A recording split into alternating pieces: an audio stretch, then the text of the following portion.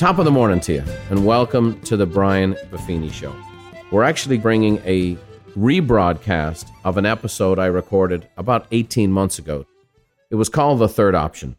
That's the name of a book that a good friend of mine, Miles McPherson, published about 2 years ago. Miles is a former San Diego Charger football player, and as an African-American growing up here in America, he experienced a lot of the trials that go along with that, became a famous football player, and then went on to build one of the largest mega churches in the United States, a church considered the most racially diverse church in America. He's a brilliant man, he's a charismatic dude, and he also has some great insights and some practical ways for all of us to introduce the concept of respect, take away the us and them mentality, and bring us all to a place where we can all genuinely be one nation under God. And so this is a rebroadcast, something we don't do very often at the Brian Buffini Show. But I think with everything that's going on today, it's important to refresh on principles and practices that can bring understanding, harmony, and unity. Enjoy. Now, Miles is a former NFL defensive back. He played for my hometown San Diego Chargers, and then made a very unusual career change. Went from being an NFL guy where he's hitting people for a living to becoming a pastor. And he's the pastor of the Rock Church right here in sunny San Diego, one of the most influential churches in the country.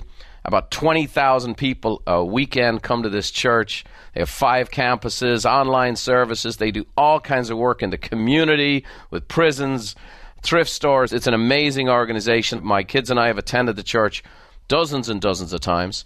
He's a leader and influencer, not just here in San Diego, but across the country. He's been on Good Morning America and Larry King Live. He's the author of over 7 books. And he tells me the highlight of his career is being on the Brian Buffini Show this morning. That's what I heard. Top of the morning to you, Miles. How you doing? Top of the morning to you, my brother. How you doing? I'm doing great. So glad to have you here today. And we're going to talk today about a third option. And we're going to delve into that. And I'm excited to talk about that subject, which will be a little different, change of pace even for our audience. And I think it's good to expand the mind, expand the heart, get more exposure. But before we delve into that, there might be, believe it or not, a few people listening that never heard of you. And I would love to kind of walk through the story. So let's go back to where it all started, where you grew up, where you're from, family life, the whole deal. Where did young Miles McPherson start his journey? Grew up in New York, have 2 brothers and 2 sisters. My father was a police officer in New York City for 30-something years. My mother was a nurse on Long Island where we lived. I have a brother who was a Heisman runner-up in 1987. Wow. Another brother who was an 8th-ranked boxer. And 2 sisters, they ain't do anything athletically. But great people. They just didn't play sports. But my brothers and I, we played sports since I started at 10. My other brother started at 8.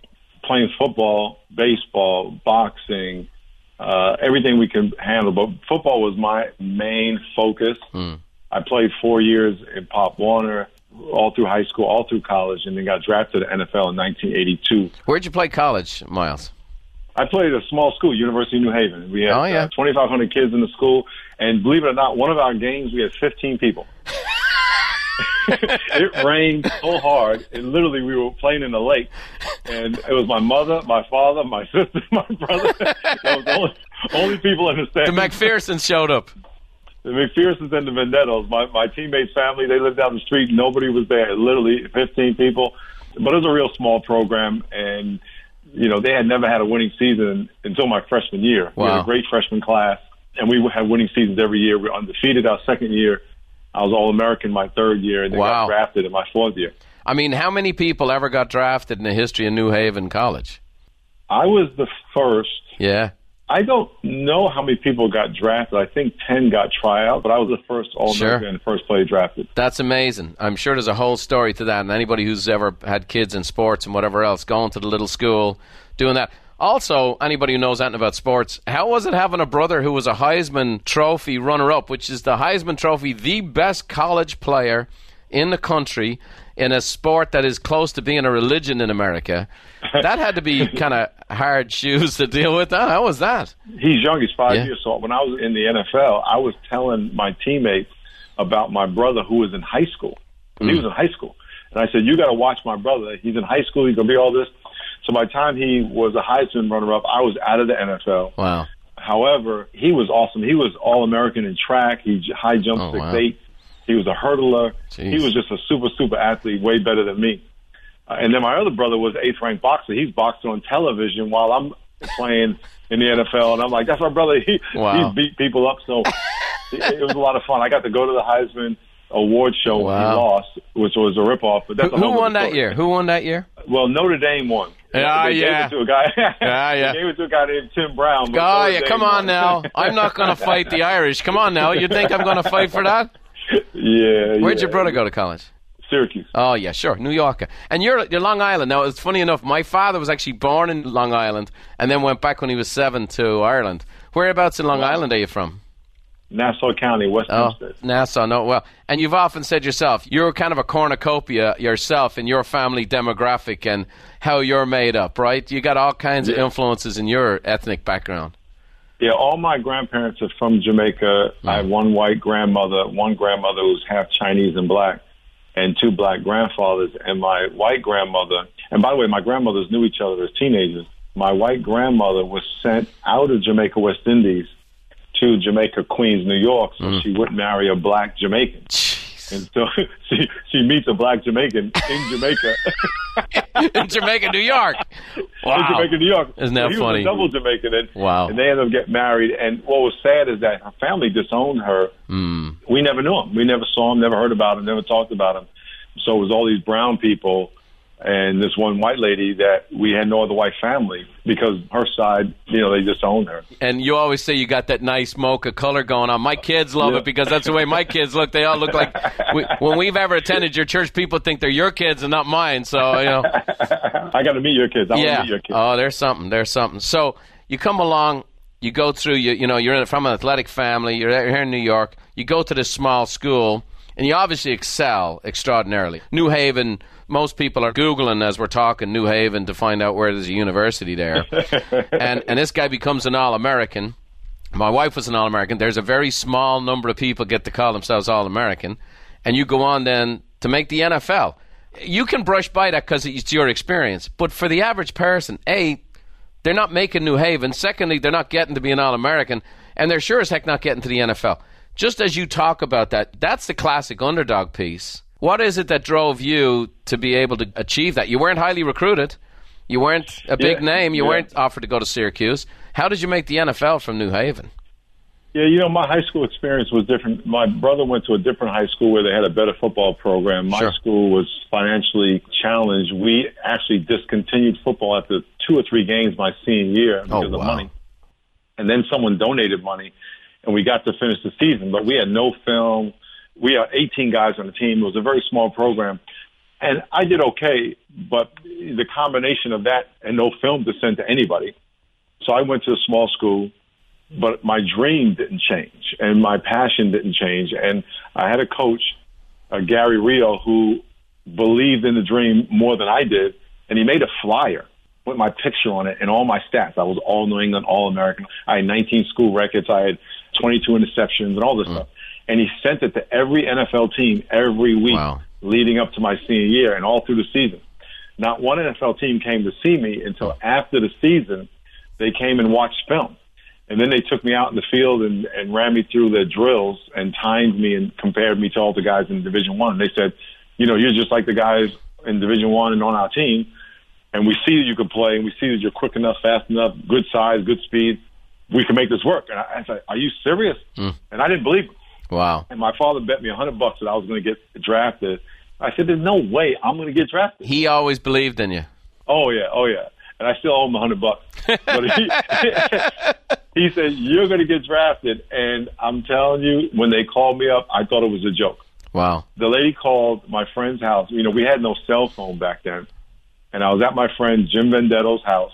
There was an Italian family. We had played 4 years together, and their family adopted me. And I was over the house watching the draft.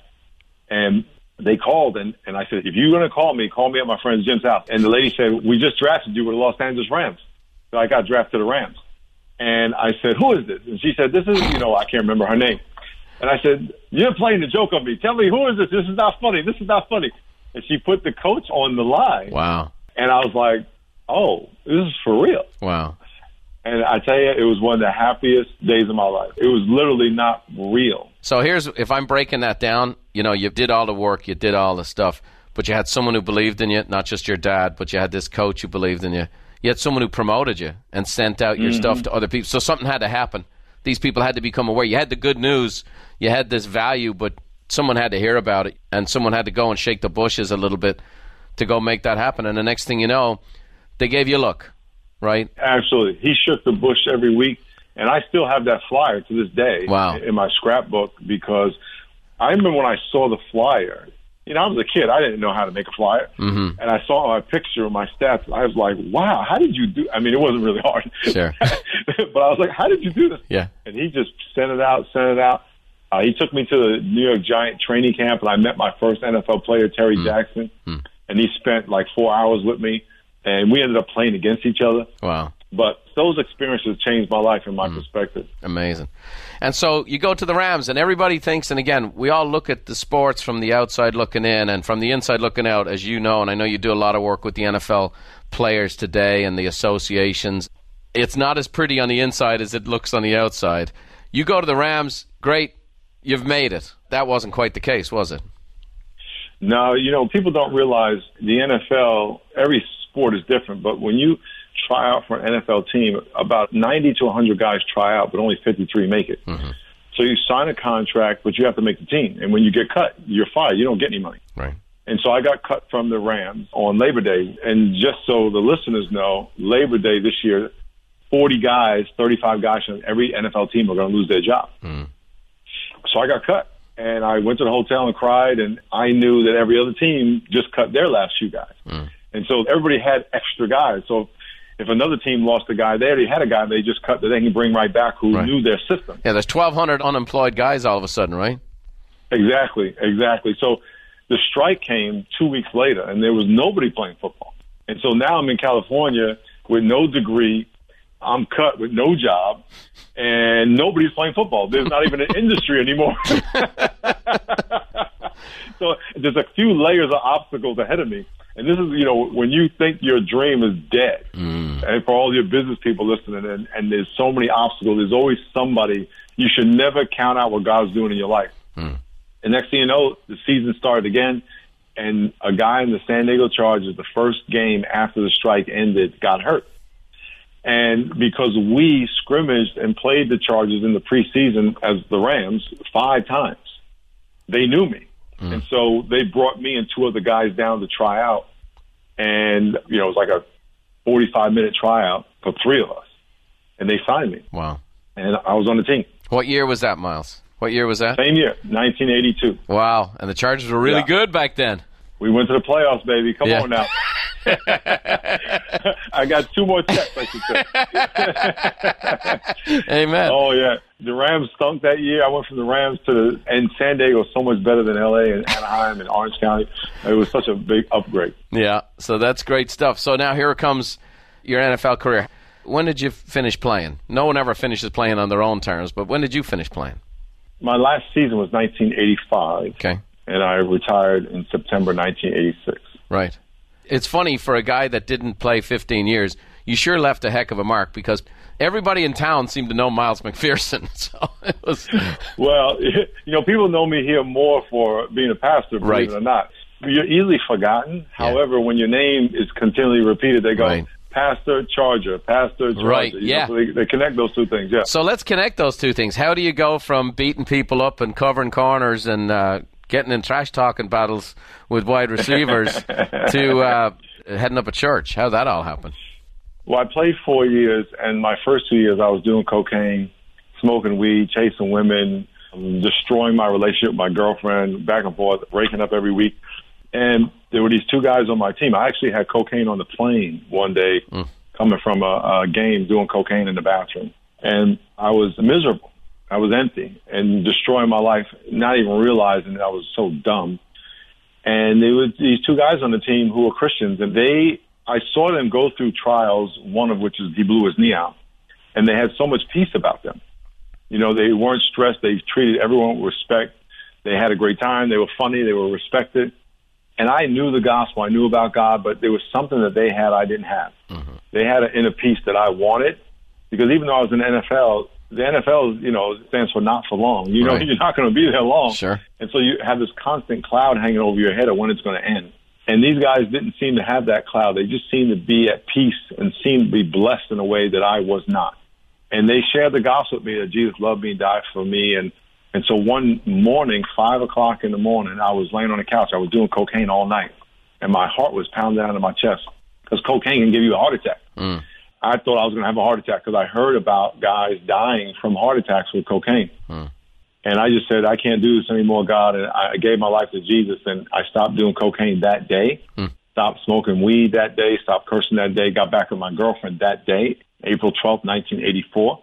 Never looked back, never got high again. And we got married a few months later, and we've been married ever since. It's been, 34 years. Matter of fact, September 11th is my anniversary. No way. 9/11 anniversary. And she's a remarkable woman. You know, that's the credence for me. I know you're a heck of a salesman because I've met your wife. And so you are somewhere between a great promoter yourself and a hustler, somewhere in there. That's all I know. But I'm the same boat. I've been 28 years selling my wife, and I just hope she never gets wise, you know. So now let's just talk about it, because there's a connection here. That's a great story, and I appreciate you sharing that. You decide somewhere along the line that you're going to jump into the ministry, and eventually you start building a church. Now, we were talking about it. The average church in America, there's a lot of churches, the attendance is 62 people. So how does a football player who's coming from the wild side of things, gets his life straight, April 12th, 1984, go on to build, because everybody misses the middle. Oh, now he's got 5 campuses and 20,000 people, and it just kind of all fell out of the sky. And sometimes when a busy guy like you does that, sometimes we don't tell how the kind of work that goes involved and the kind of mindset that goes involved. That's kind of a remarkable thing. How do you go from there to where you are today with the influence you have with the rock and everything you're doing? How'd you build this thing? After I gave my life to the Lord in 1984, I played 2 more years, and I just started sharing what I knew with individual people everywhere I went. I started going to schools. I started going to prisons, juvenile halls, anywhere, in the airport, in the bus station, in the grocery store. I just started talking to people. If I was a businessman, I would have been a salesman. I got to share something really good that you need to have, and I still have that passion today. And when I would meet somebody, God would give me this sermon about how to love that person, how to encourage that person. What are they struggling with? Some people have drug problems. I know about that. Some people have relationship problems. Hey, I've been there. Some people are discouraged. I've been there. Some people are scared. I've been there. And the gospel is related to all that. So for me, I spent 16 years doing that. I started a Bible study in my house with kids in my neighborhood. We had 9 nationalities of kids in my neighborhood. There were Filipino kids living on my street. I never met a Filipino kid or person in my life. And matter of fact, I went up to them and said, what are y'all? Because I didn't know what nationality they were. And they were throwing beer bottles on my lawn, and they were in high school. And I'm like, yo, why y'all throwing beer bottles on my lawn?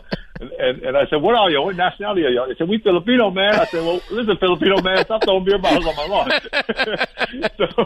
So the way to stop the beer bottles is invite them to a Bible study. Oh, that's good. All right. And you know what? Those kids are still in my life to this day. Wow. They are 40-something years old. And they're still in my life to this day.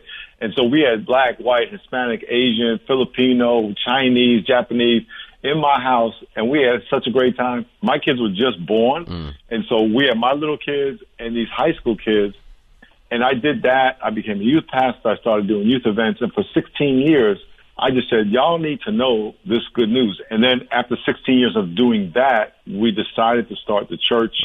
We had 3,300 people our first day, which I heard was a record in the United States. It's a lot of people. And then we moved on from there. And I think the secret sauce for me was being real. I mean, I talk about my sins all the time. Everybody in my church knows I did cocaine, that I was a horrible boyfriend, that I struggle with anxiety, and I wake up stressed out, still to this day sometimes. And so I'm just a guy trying to make it myself. And, I got to pray. I got to bend my knee every day to make it myself. And so as our church, we're trying to bring hope to every person we can, loving people where they're at. So it seems to me, first of all, you were very faithful with what you had in front of you. Exactly. You know, everybody wants to get to heaven. No one wants to die to get there, right? Here, pastors, I'd love to have 20,000 people. People say to me all the time, I'd love to have your business, but I'm not prepared to do the things you did. It's about being planting where you are, right? Going, okay, I got 9 people in front of me. Let me do everything I can with this 9. That 9 turns into 15. Let me do everything I can with the 15. And so here's the thing that people miss all the time. For 16 years, I did this.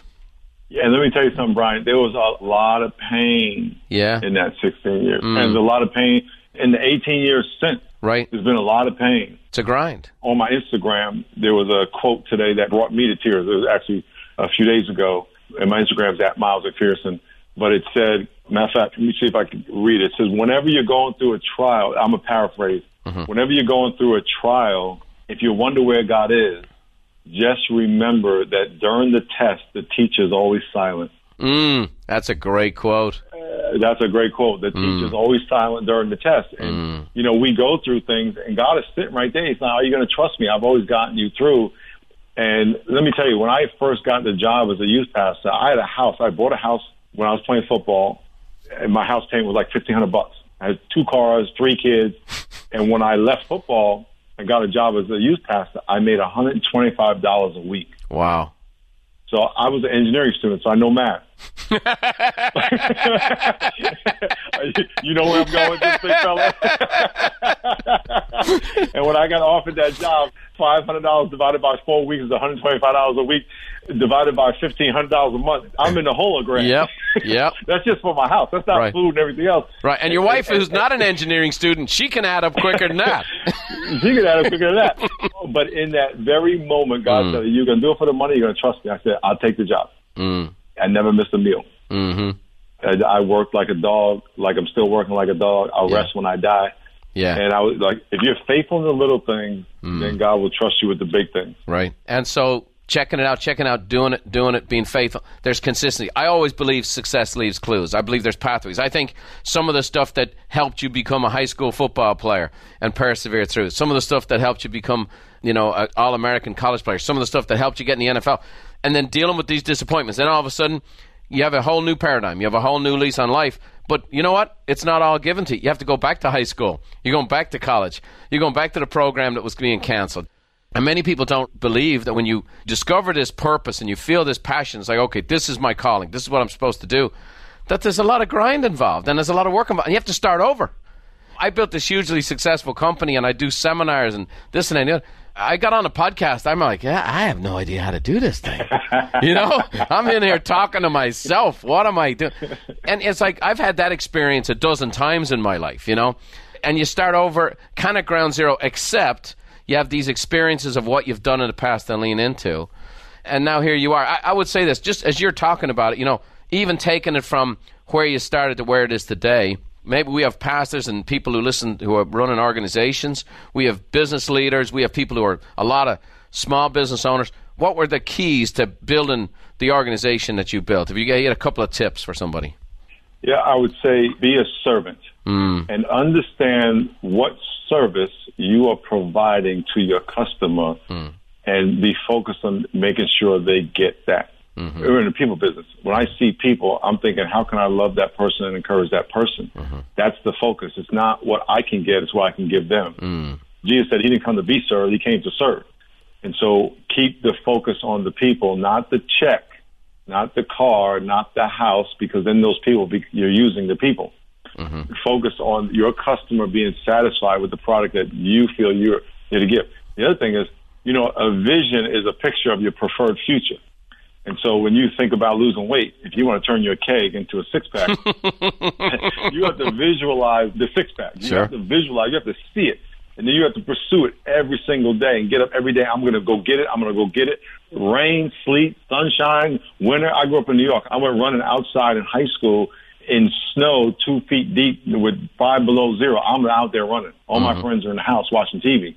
And so you have to have that vision and never, ever, ever stop. When I got cut from the Rams, my roommate got cut the same day. He went home because he lived in California and just didn't work out.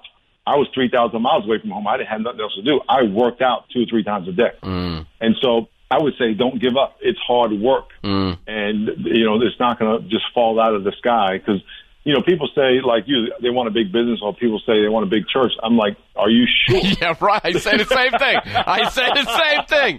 Do you know what you're asking for here? And they don't, because they never had it. And, right. Or young kids say, I want to be the boss. I'm like, no, you don't know until you step in those shoes. Right. And if you don't have some, as we say in football, a good motor, right. You'll hear that term in football where guys have a good motor, which means they never stop. Right. If you don't have a motor, being a boss will kill you. Yeah, well, I'm the boss. Buffini Company has 250 employees. I have 250 bosses.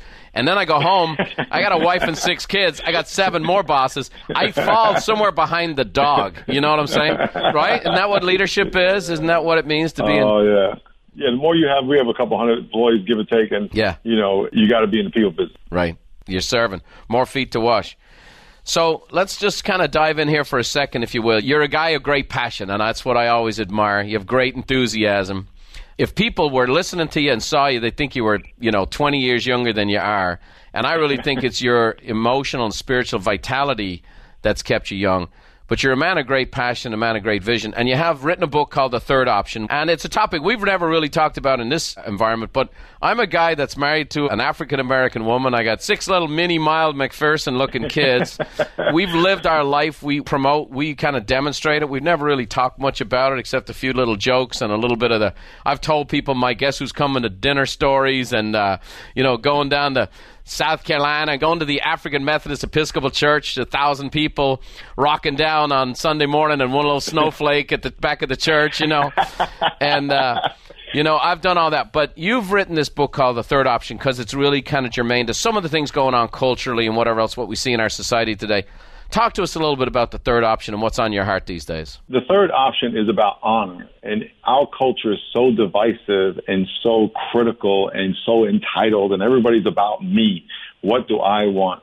And it's so about us versus them. And in every race conversation, you have to pick a side. Mm-hmm. What side are you? Black, white, Asian, Hispanic, rich, poor, police? Are you for the police or not for the police? Right. And everything's about us versus them. Mm-hmm. And those people versus my people, those like me versus those not like me. This book is about honoring what we have in common. Genetically, we're 99.5% identical, every person. But we're all made in the image of God. We're all made for the purpose and with the ability to have loving relationships with each other.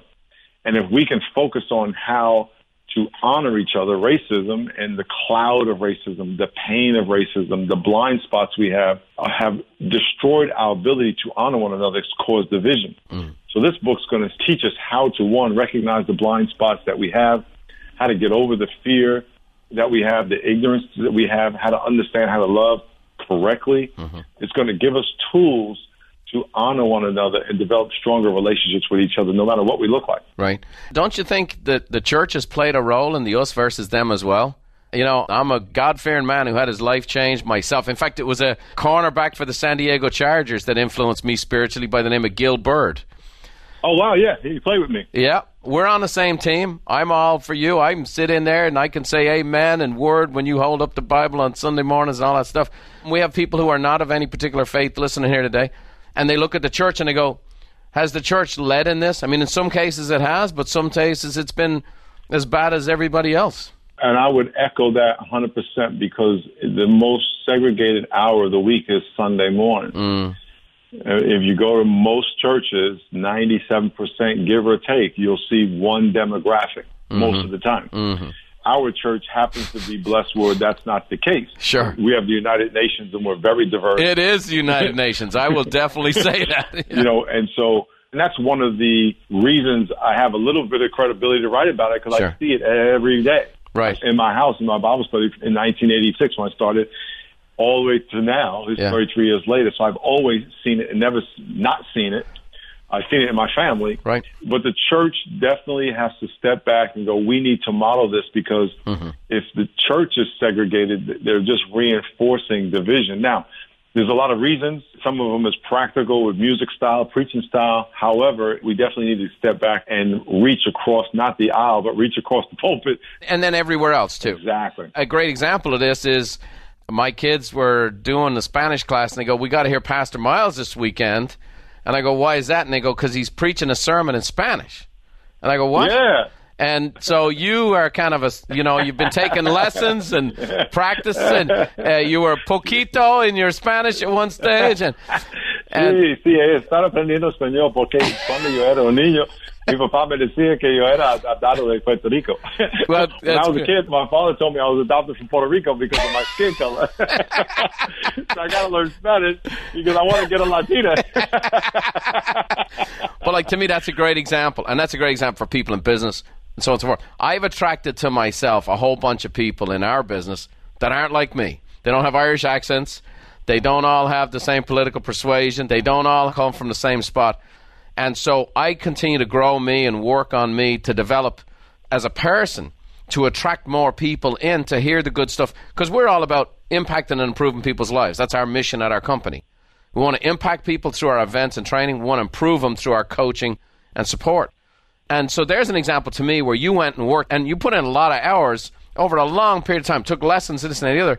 So you could even come to expand yourself to be able to speak Spanish. And I would say this, you have a lot of Hispanic people in your church. They were walking out 6 feet tall that Sunday morning. You're exactly right. And if people missed it, I think your kids, they got credit going to Point Loma to come hear me from the Spanish class. I heard about that class. Yeah, right. Their assignment was to come listen to me speak Spanish. Yeah. How did I do? They thought you were great. They thought you were great. They were taking notes. They were all wrote papers on it and whatever else. Oh, cool. I enjoyed it. I will say this. It's about exposure. It's about exposure. All of a sudden, they say you got to walk a mile in another person's shoes. Well, I think you have to take off your own shoes to walk in someone's shoes, Initially, here's the emotions I went through. The first 15 minutes, I'm like, what am I doing here this morning? I don't speak Spanish. I'll just tell you. I'm like, I don't speak Spanish. Then I'm like, hey, this is really cool. I can see how hard he's worked at it. You had a translator there. And then I thought, geez, this is what it's like for some people, because I know you have people who are doing sign language. This is what it's like for some people every Sunday. Then I thought about, I remember when I was Guess Who's Coming to Dinner, and I went down to Beverly's church, and there were 1,000 people, African-Americans in a church, and I was the one white guy. And I'm married to this woman for 28 years, and all of a sudden, I'm thinking during that service, many a time my wife and I we've been sitting in a church that was 95% white, and she was the only black gal. Right. And we don't really talk too much about this stuff per se. We kind of live our lives, but all of a sudden, it gives you a different perspective. One of the things I always think about with regards to race is that people don't have much exposure. And if you look at stuff through the media and TV and this and that and the other, like I grew up in Ireland. There was no race issues in Ireland because we had no races. I used to say I married the first black person I met. And so, you know what I mean? So the thing about it is there's a lot of people have no exposure. We all go home to our corners. We all go to our own little worlds. And it's like, okay, if I'm middle America, my idea of black people is NFL, NBA, rap music, a few actors I really like, and what's on the news, and any shows that cover the hood or drug dealing or this and any other. And that's my exposure to black people. And so someone walks along the street and I see a black person, no wonder I'm scared. I'm so glad you said all of that because it is so true how people don't know people. Mm-hmm. In the book, I talk about in-group, out-group, and we have the groups that we're part of, which is our in-group. The groups we're not part of are our out-group. Our in-group, we know very well. You know Irish people very well. You know radio people very well. You know business people very well. But if your out-group is, in this case, blacks or Mexicans, you only know what little bit of information you get from one experience here, one experience there, the media, and it's very flawed and limited. And that's why, in this book, I want to give people tools to, one, first understand that and understand there's so much more to people than what they know, and give people tools to get to know people and to break down their own biases and to accept their own bias. I think, Brian, probably the biggest aha in this book is that you can be racially offensive and not be a racist. And I want people to think about this statement for a minute, because people think that if I do anything racially offensive, then I am a racist. And so therefore I can't accept that I will do anything racially offensive. But that's not true. You can offend people racially and be completely innocent of malice. This is huge. This is huge. This is the biggest aha of this whole book. Yeah. And if people can say, you know what? Yeah, okay, Miles McPherson, who wrote this book, can be racially and has been racially offensive. Sure. I don't consider myself a racist. But if someone points out to me, hey, you offended me, okay, I'm sorry. Right. Let me learn. Right. Versus saying, I'm not racist, that wasn't offensive, you got it wrong. Right. Because I want to defend my own ego. Sure. And so if people can get to the point where they say, listen, I just want to learn how to be better. Because most people say they're not racist. Right. But it doesn't mean they don't do things offensive. Like when people say, I don't see color. Well, that's offensive to people. Right. The only person who doesn't see color is the person who's carrying a white cane with a red tip on it. You know what I mean? So here's an example. I've presented to millions and millions of people in our seminars. And on occasion, I've gotten letters that, hey, that was very racially offensive. And then someone will take it the next step and they'll say, you're a racist. That's really the deal. No one ever considers themselves a racist, but other people, you do something that's insensitive, like you're saying, and then someone calls you racist. So I've had this happen, and I go, geez, that's amazing. And I'll write back to them and say, very sorry I offended you. I never intended to offend you. I appreciate the feedback because I can get better. Not just in a political correct sense, but I can get better. And then I'll include a picture of the wife and kids, and I go, by the way, if I was a racist, my wife would stab me in my sleep while my 6 kids held me down. But I did something that offended somebody. Right. And yet I'm obviously not a racist. But yet, I can offend somebody. And I think this is a huge point because in our culture today, social media, news, politically motivated stuff, somebody says something, the judgment comes down and you are this. And now I think that is creating a greater divide than anything. Because you call somebody a racist. How do you defend yourself? How do you defend yourself? And so that's a huge point to me about the book is that you can do things that are racially insensitive and absolutely 100%. Your motivation, your spirit, your heart is not a racist. Right. And now, let's be clear, they are racist. But I met them. In my opinion, and I don't know everybody, so I can't really speak for everybody, but my gut is that people aren't walking around trying to be racist. They either don't know what to say, they're fearful, they're uncomfortable, they've been hurt, they're angry. And we all can learn how to be more honoring. That's why this book is not about not being racist. Yeah. It's about being honoring. Which is valuable to everybody. You can walk around avoiding something but never achieve your goal. But if you say, listen, I want to be honoring, the racism will take care of itself. Sure. Because if you want to be honoring and someone tells you offended them, the first thing you're going to do is say, teach me to be better. You're not going to defend yourself because you want to be honoring. There's a bigger picture here for me also, and for our audience beyond that, is to me, I'm asked to honor my wife. I'm asked to honor my employees. I have a multicultural United Nations, sexually, preference-wise. I got all these people, and whatever difference of opinions are, we're called to honor people, and this is some great stuff in here. Give me 3 quick tips on how to go about honoring somebody. Great question. You're a great interviewer, by the way. All right, thank you. I think every time you have a conversation, you're having a race conversation. So right now, I acknowledge that you're from Ireland. I see your shade of brown. And when people think about having a race conversation, they always think about, well, I would assume, a race confrontation.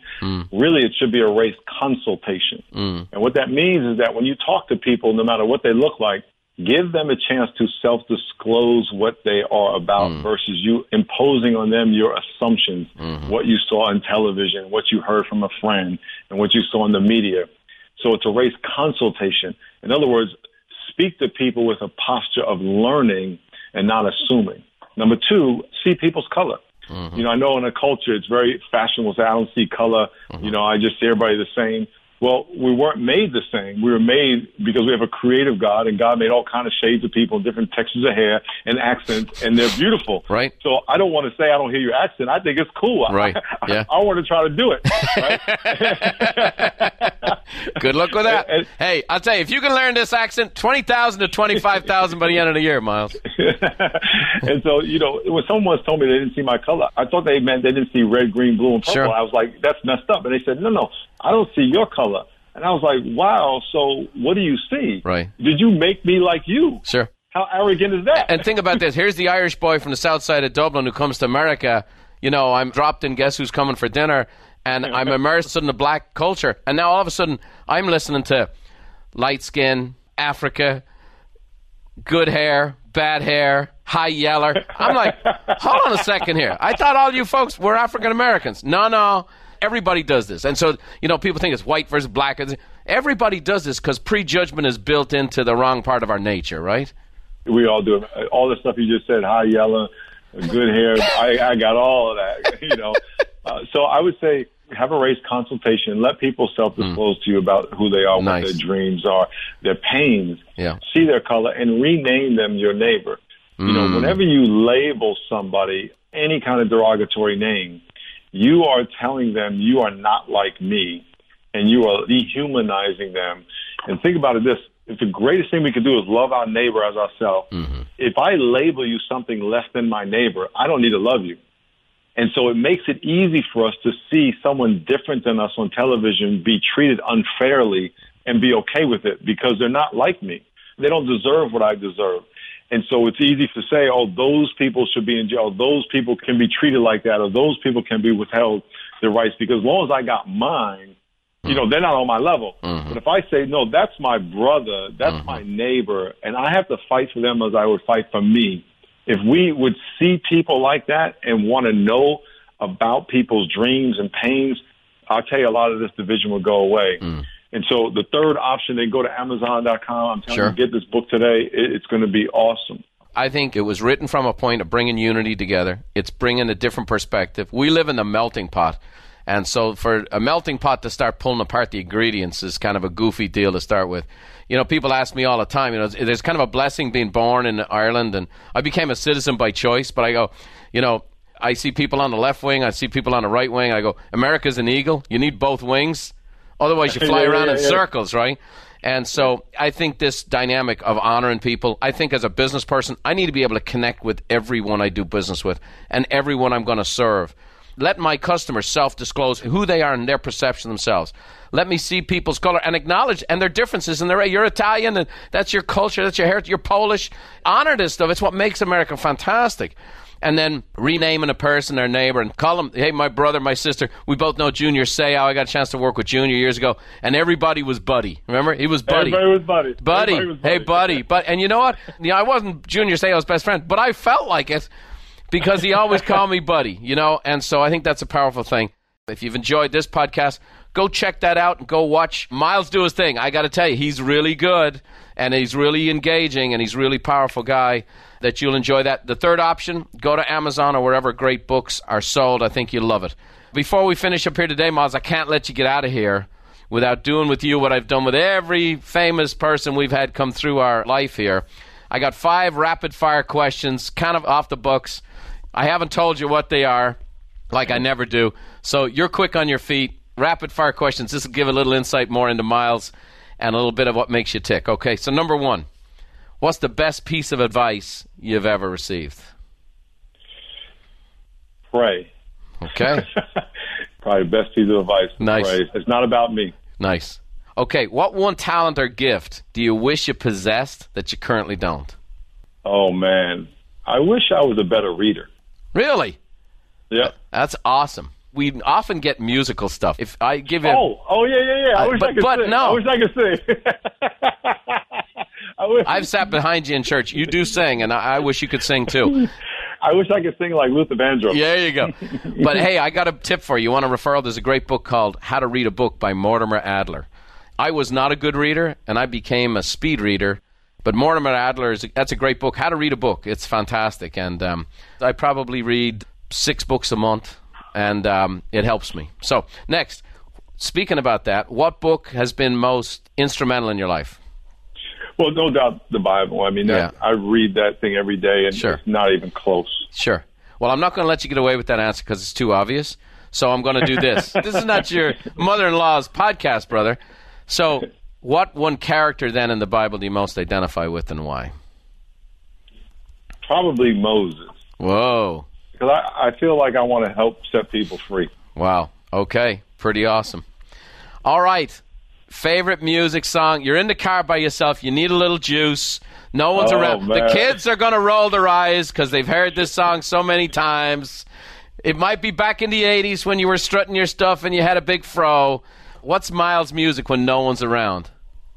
Well, if I had a choice, and this is sometimes I play this in the sanctuary and I blast it loud and I just scream it. Yeah. I don't even know the name of the song, but it's Play That Funky Music, White Boy. That's it. Oh, man, I love that song. Okay. Oh, man, play that fucking music, white boy. Think about it. That song has probably led you to write the third option, right? Here's a brother singing Play That Funky Music. That's awesome. I'm going to play that on the way home from work tonight, going down the Pacific Coast Highway.